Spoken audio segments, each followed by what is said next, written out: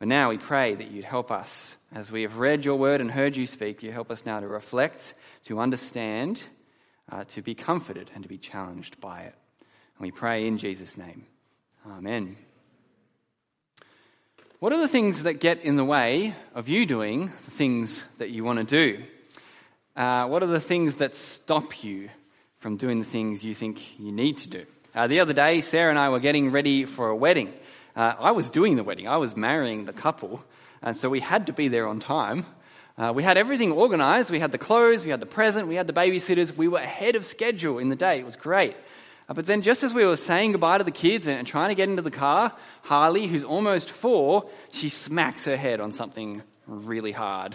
And so she's screaming and crying, and we're trying to comfort her so we can say goodbye and get out of the door. But poor kid, she's so upset, she's so worked up that she starts coughing and gagging, and then she vomits all over us. Or all over Sarah, I should say. It's always the mum who gets vomited on. And so we're delayed as we clean up this mess and try to help her. We did get there in the end. The couple did get married, but it was a close call. What are the things that get in the way of your day? Have you experienced what I've experienced? There are so many things, aren't there, that try to stop us. That's just things that come up that mean we can't do the things we know we should be doing or the things that we want to do. Well, let's think about what we've seen so far in the book of Acts, because we've seen things that might possibly get in the way for those early Christians. We've been seeing this kind of slow increase of persecution in the early church. Persecution and fear. I think back to 2 weeks ago, we saw the start of that persecution against Christians. Peter and John, the apostles, they were put into prison overnight for healing and for preaching. And they were brought before the Jewish court, the Sanhedrin. And they said, "Stop teaching in the name of Jesus." And they made threats to silence Peter and John. So from outside the church, persecution, it starts in those chapters 2 weeks ago we saw. But then inside the church, fear increases. There's just this kind of hint that some of the Christians are not willing to stand with the apostles. They're afraid. But there's also a right fear of God that you see in these chapters. As people understand the gospel, they're in awe that God is merciful towards them, though they are undeserving. And remember last week, they also fear God because he's holy, and he wants his church to be holy, and so God, remember, struck down Ananias and Sapphira dead for their greed and deception. Fear was the right response, fear of God. But despite the persecution and the fear, well, the disciples keep praying and keep proclaiming Jesus. The persecution, the fear, they do not stop the church from praying and from sharing Jesus. So what did Peter say? This is kind of looking at some of the verses we've seen over the last few weeks. What did Peter say to the court who killed Jesus? Look at these verses. We've already seen these. Peter says, "We are unable to stop speaking about what we have seen and heard." Proclamation. Later, the church prays this. They all raise their voices to God and they say, "Lord, consider their threats. Grant that your slaves may speak your message with complete boldness." Prayer about proclamation. And so, the apostles were giving testimony with great power to the resurrection of the Lord Jesus. They kept proclaiming. And believers were added to the Lord in increasing numbers, both crowds of men and women. See, the persecution, the fear, it does not stop them praying. It doesn't stop them proclaiming Jesus. It doesn't stop the gospel. And that's what we see all through the book of Acts. I hope you started to see that picture build and you'll continue to see it. The gospel, the good news of Jesus, his death and resurrection, that he alone is Savior and Lord. Nothing can stop that gospel from spreading and from saving all whom God has called. And this is what we see today in our passage tonight as well. So come with me. We're going to look at these chapters and see that the gospel is unstoppable in two ways, up against two things that threaten the word of God from going forward. So the first thing we see is that the gospel is unstoppable in the face of persecution. So we're going to pick up the story, chapter 5, verse 17. We read it before. the persecution starts to ramp up again. Look at verse 17. It starts with an ominous tone. Then the high priest took action or rose up. This is the high priest, the top dog in all of Israel. He and all his colleagues, his fellow priests with him, he's in charge there or within the Jewish leaders. They're filled with jealousy, it says.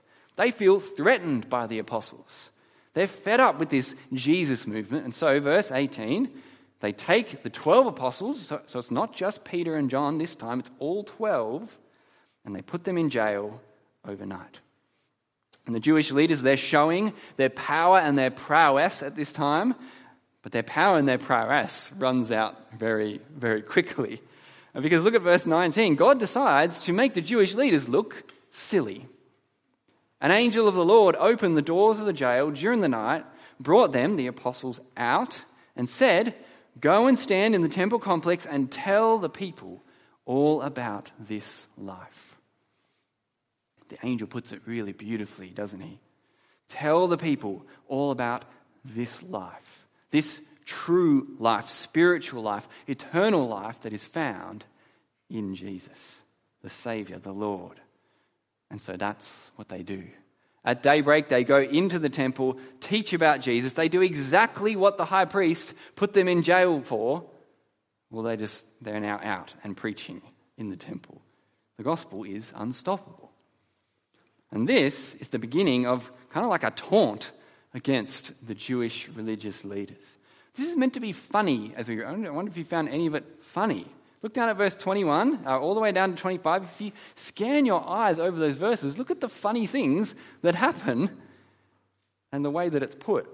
So all the priests and the leaders, that they gather as the full court, the full Sanhedrin. No one is missing. All the men are there with their grandeur and pomp. And they say, "All right, we're ready. Bring in those pesky apostles. We'll show them who's boss." And as they're kind of waiting, they think, it's taken a little while. Man, what's happening? And then a jailer turns up and says, look, we went to get them, but the doors were locked, the guards were in place, but the cell was empty. And so they're baffled. What do you mean? Where are they? And then someone arrives and says, we found them. They're in the temple teaching about Jesus. You see what's happening here? God is mocking these men. God is humiliating them. The other week, our Old Testament reading was Psalm 2. Do you remember what Psalm 2 says? It says, God laughs. God ridicules those who oppose him and oppose his Messiah. Do you really think you can oppose my king, he says?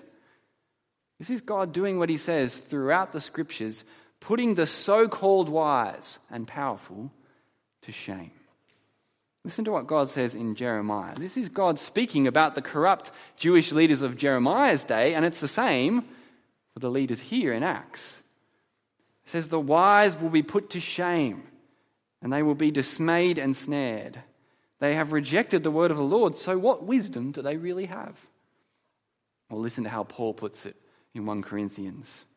He says, "God has chosen what is foolish in the world to shame the wise. And God has chosen what is weak in the world to shame the strong."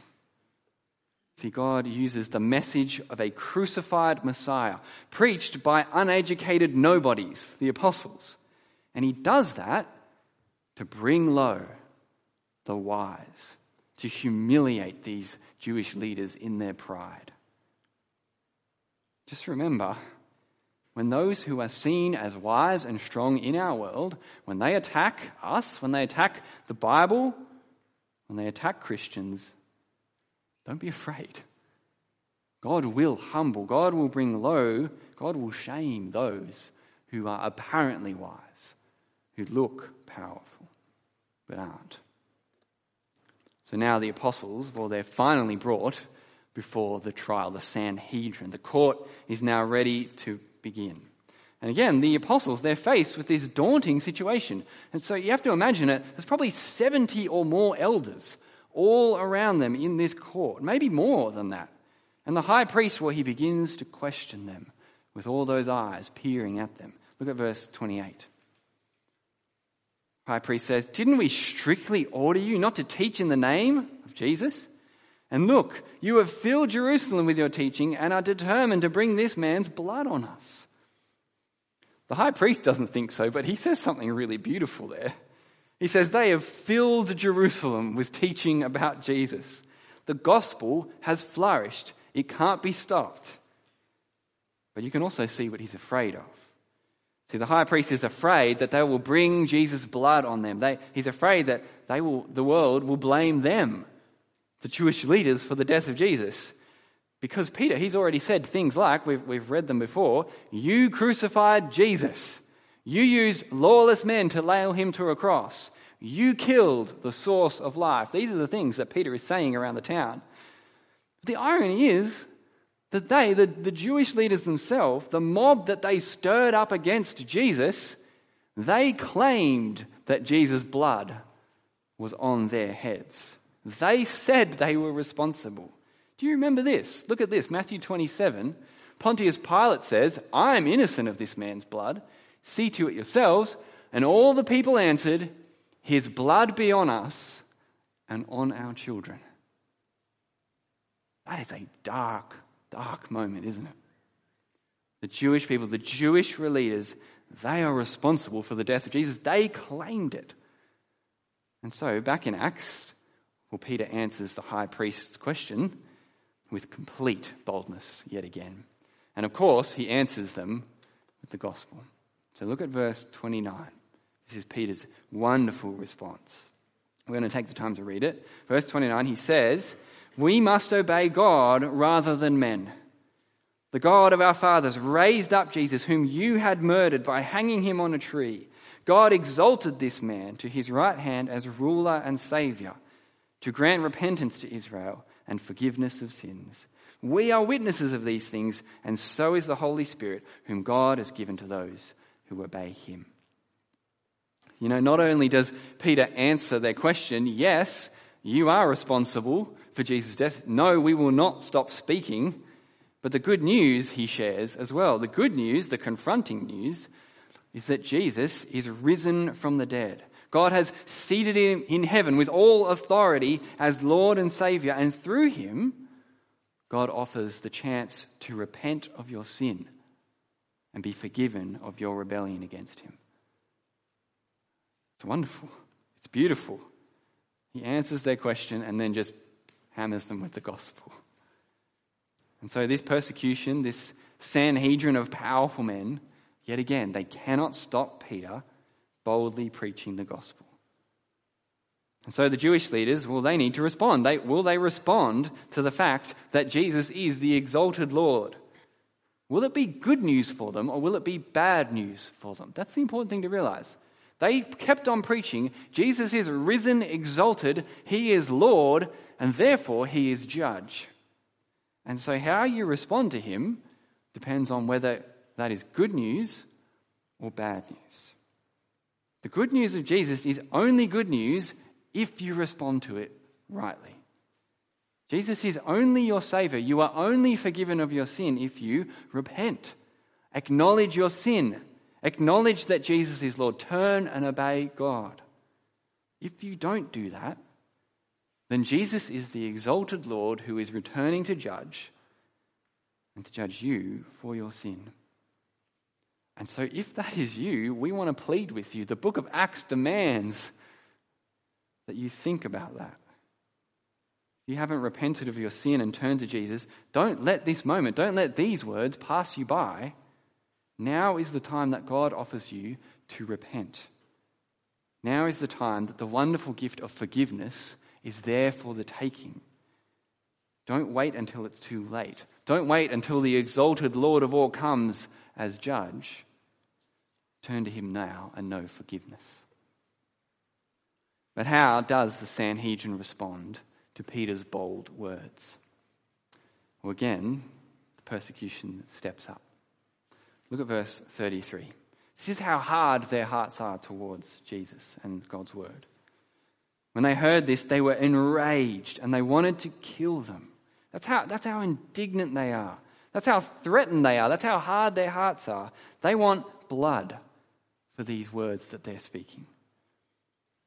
But God, in his plan and in his kindness, he doesn't let it happen at this time. Because a Pharisee, Gamaliel, rises up to refute this. Now, Gamaliel, he's this hugely respected rabbi. Gamaliel is written about in historical documents outside the Bible. And he was the Apostle Paul's rabbi who trained him to be a Pharisee. So Gamaliel, he's this huge respected guy, and he's a bit more diplomatic in his approach. He says, look guys, other men have risen up and gained a following, and then they die, and then the following disperses. Let's not kill these men and cause ourselves trouble. Let's just see how it pans out. Very diplomatic. And he has some good wisdom, doesn't he, old Gamaliel? He says, look at verse 38. He says, if the Jesus movement, if that's from men, well, it will die away like the others did. But if it's from God, you won't be able to stop it. You might find yourself fighting against God. And Gamaliel is right. Kind of. Yes, it's true, isn't it, that if God plans something, humans can't stop it. And it's true that for 2,000 years, the good news of Jesus Christ has gone out from Jerusalem, here in Acts, to the ends of the earth. The Jesus movement did not die away. It just keeps going. It just keeps being shared. It is unstoppable. It keeps growing and flourishing, drawing more and more people to salvation in Jesus. But what Gamaliel should have done is read his Bible better and made a call about who he actually thought Jesus was and if these apostles were actually telling the truth or not. He should have weighed up the words and the life of Jesus against his Old Testament and then made a decision. But instead he goes, let's just see how it pans out. We should do that we shouldn't do that. We should look at God's word when we're faced with a teaching or an experience that we're not sure about. Weigh it against the revealed word of God. Everything we have, everything we need is here. We have it. But amazingly, God uses this semi-wisdom, and the Sanhedrin listens to Gamaliel. They let the apostles go, but not before ramping up the persecution again. Because for the first time since Jesus, the persecution gets physical. The Jewish leaders, they try to rule with fear. And so they have the 12 flogged with whips, 39 times each, across their backs. It would have been awful and bloody and gut-wrenchingly painful. But look at the response of the apostles. If you've switched off, now is the time to switch back in. Look in your Bible at verse 41. See this for yourself. Do you believe that this could happen? Then they, the 12, went out from the presence of the Sanhedrin, rejoicing that they were counted worthy to be dishonored on behalf of the name of Jesus. What's your gut reaction to that? If you were to have your back whipped open 39 times, unjustly, without any legitimate charge against you, for no reason other than that you follow Jesus and you speak about him, how would you respond? Like this? Would you rejoice in the privilege of suffering and being shamed for the sake of Jesus? Have you heard the similar stories of Christians across the ages who have sung hymns to God while imprisoned, or sung hymns while they're being executed for their faith? Would you rejoice like that? I can only hope and pray that I would. But the 12, they're actually just doing exactly what their Lord and Saviour said they should do. In our gospel teams, our small groups in the week, we're reading Jesus' Sermon on the Mount. What did Jesus say on this topic? What did we read just the other week? You are blessed when they insult you and persecute you and falsely say every kind of evil against you because of me. Be glad and rejoice, because your reward is great in heaven. How can the 12 rejoice at being whipped? They understand their reward is in heaven. And that reward infinitely outweighs the pain of a flogging. They understand the privilege of knowing Jesus their Lord and Saviour and suffering like him and suffering for him. Do we understand that? Do we have the heart towards Jesus, that kind of heart towards Jesus and his gospel? I pray we do. I pray we are growing by the Spirit's help in that, so that when, not if, when the day of persecution comes, maybe not whipping, but something, we can rejoice in the privilege when that day comes. The privilege of suffering for the one we love and who loves us. So we see the persecution increases, but does it stop the gospel? No. Nothing can stop God's gospel going out. You can't stop Jesus' people speaking about him. In fact, it fuels the fire. Because look at verse 42. Look there. It says, every day in the temple complex, every day in various homes, they, the apostles, continued teaching and proclaiming the good news that Jesus is the Messiah. They can't stop it. They just keep speaking. But then there's another threat that comes in our passage today. I wonder if you read it as a threat as you heard it read before. We're not going to spend as long here, but in chapter 6, those first 7 verses that we read out before, it's not persecution from outside the church against the Christians that threatens to kind of stop the gospel and silence the believers. No, it's distraction within the church that threatens to stop the gospel from going out. Because we have another kind of short episode about an issue inside the church. Not persecution from outside, but a problem within God's people. And you can go home, you can read it more at home. But the issue here is that some of the widows were being overlooked in the distribution of food for the needy. Life in the early church wasn't perfect. They still had sin and mistakes and human error and all of that. And so there's this problem that arises. There's this issue. And the apostles, and the whole church actually, they agree to a solution. If you look at chapter 6, verse 3, what do? They choose 7 men. 7 men to serve, to administrate the food side of things, to make sure everyone gets what they should and that it's all fair. But the reason for this result, the reason for this plan is striking, maybe even surprising to you. Why do they get these 7 men to do this? Yes, so that the widows are looked after. That's so important. They must do something about it. But look at verse 2. Look at the reason. The 12 say, it would not be right for us to give up preaching about God, or literally to leave behind the word of God to handle financial or practical matters. And look at verse 4.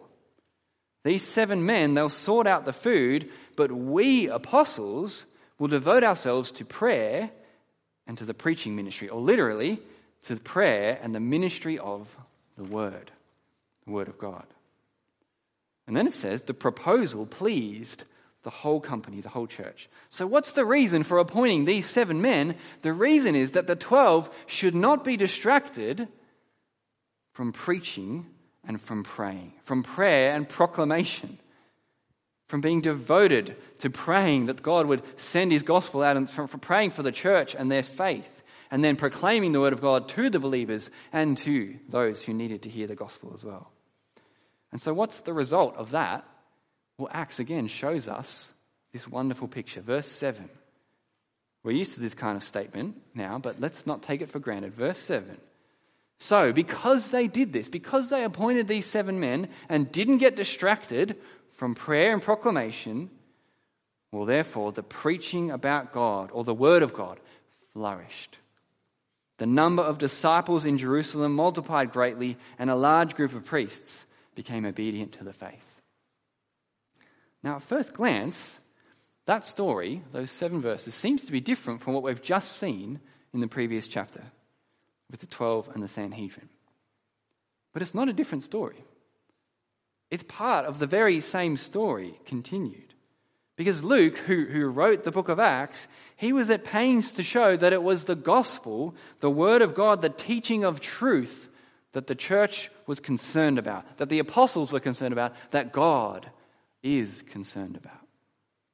See, the job of the church then and today, yes, it is to look after every believer. Yes, it is to care for the poor.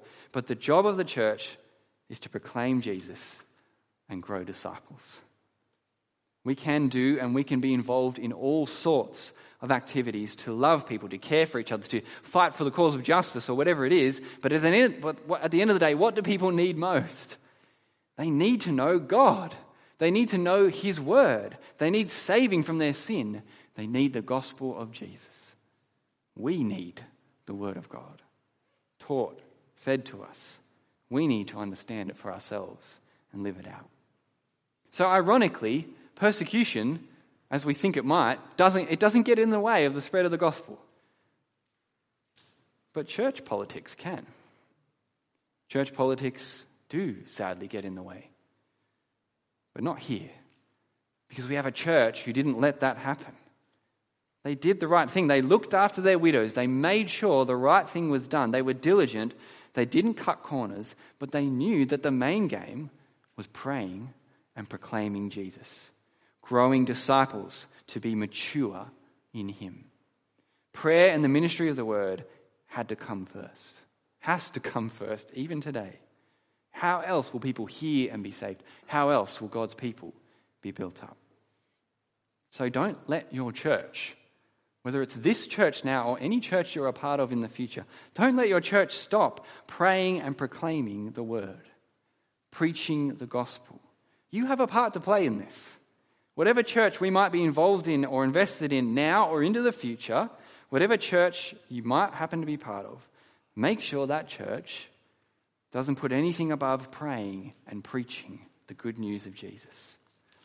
Encourage your ministers and pastors in this. Those who have been set aside to do this job, encourage and support them. Make their job easy, not hard. Work hard at those practical things that need to happen as part of our church life so that those who preach the word can preach the word. I'm so thankful for our church. I'll get to that in a second, actually. But also, it doesn't mean that it's just the people who are paid. It's just the ministers. It's also all of us taking every opportunity we can to speak the truth of the gospel in love, isn't it? It was the church as a whole who made sure that these things were happening. It's what we do as a church. It's what we exist for, to declare the praises of him who called us out of darkness and into his wonderful light. Each one of us has a way to do that and an opportunity and a role to play. In the 11 years that I've been part of Snack, I'm so thankful to God that our ministry team has always been on about teaching the word of God first. I'm thankful, and you should be thankful too, for the leadership of Phil, our senior minister. God has gifted him with a clear mind to keep this, the preaching of God's word, the teaching of God's word, the discipling of people, at the top of the list, at the center of who we are and what we do as a church. Our congregations, not just our leaders, our congregations as well, have never stopped encouraging and supporting that, ensuring that, praying for that, giving towards that, encouraging us as ministers. We are thankful for that. Our congregations have been places where also the word of truth is spoken to one another. And we welcome the newcomer that they too might know about this life that we have in Jesus. Praise God for that. But that means we have a responsibility. We have the joy to continue that work, keeping the word at the center. But to wrap it up, at the end of the day, these chapters are showing the gospel is unstoppable. Why? Because God makes sure of it. Because for 2,000 years, the gospel has not stopped in the face of persecution, not even in the face of distraction. Praise God that he keeps sending out his word through the mouths of his people and bringing salvation and life to all those who repent and believe. Let's pray. Our gracious Heavenly Father, we praise you for the life-giving news of Jesus. And we praise you that we see in this early example of the church a faithful and good example of keeping your word at the center, of making sure prayer and proclaiming Jesus and growing disciples was what they as a church were on about. And Father, we pray that as we see in coming weeks the wonderful joy that it wasn't just the apostles, but many others who shared your word. We pray that you would embolden us to do all we can so that we can keep proclaiming Jesus to our world around us. We pray in Jesus' name. Amen.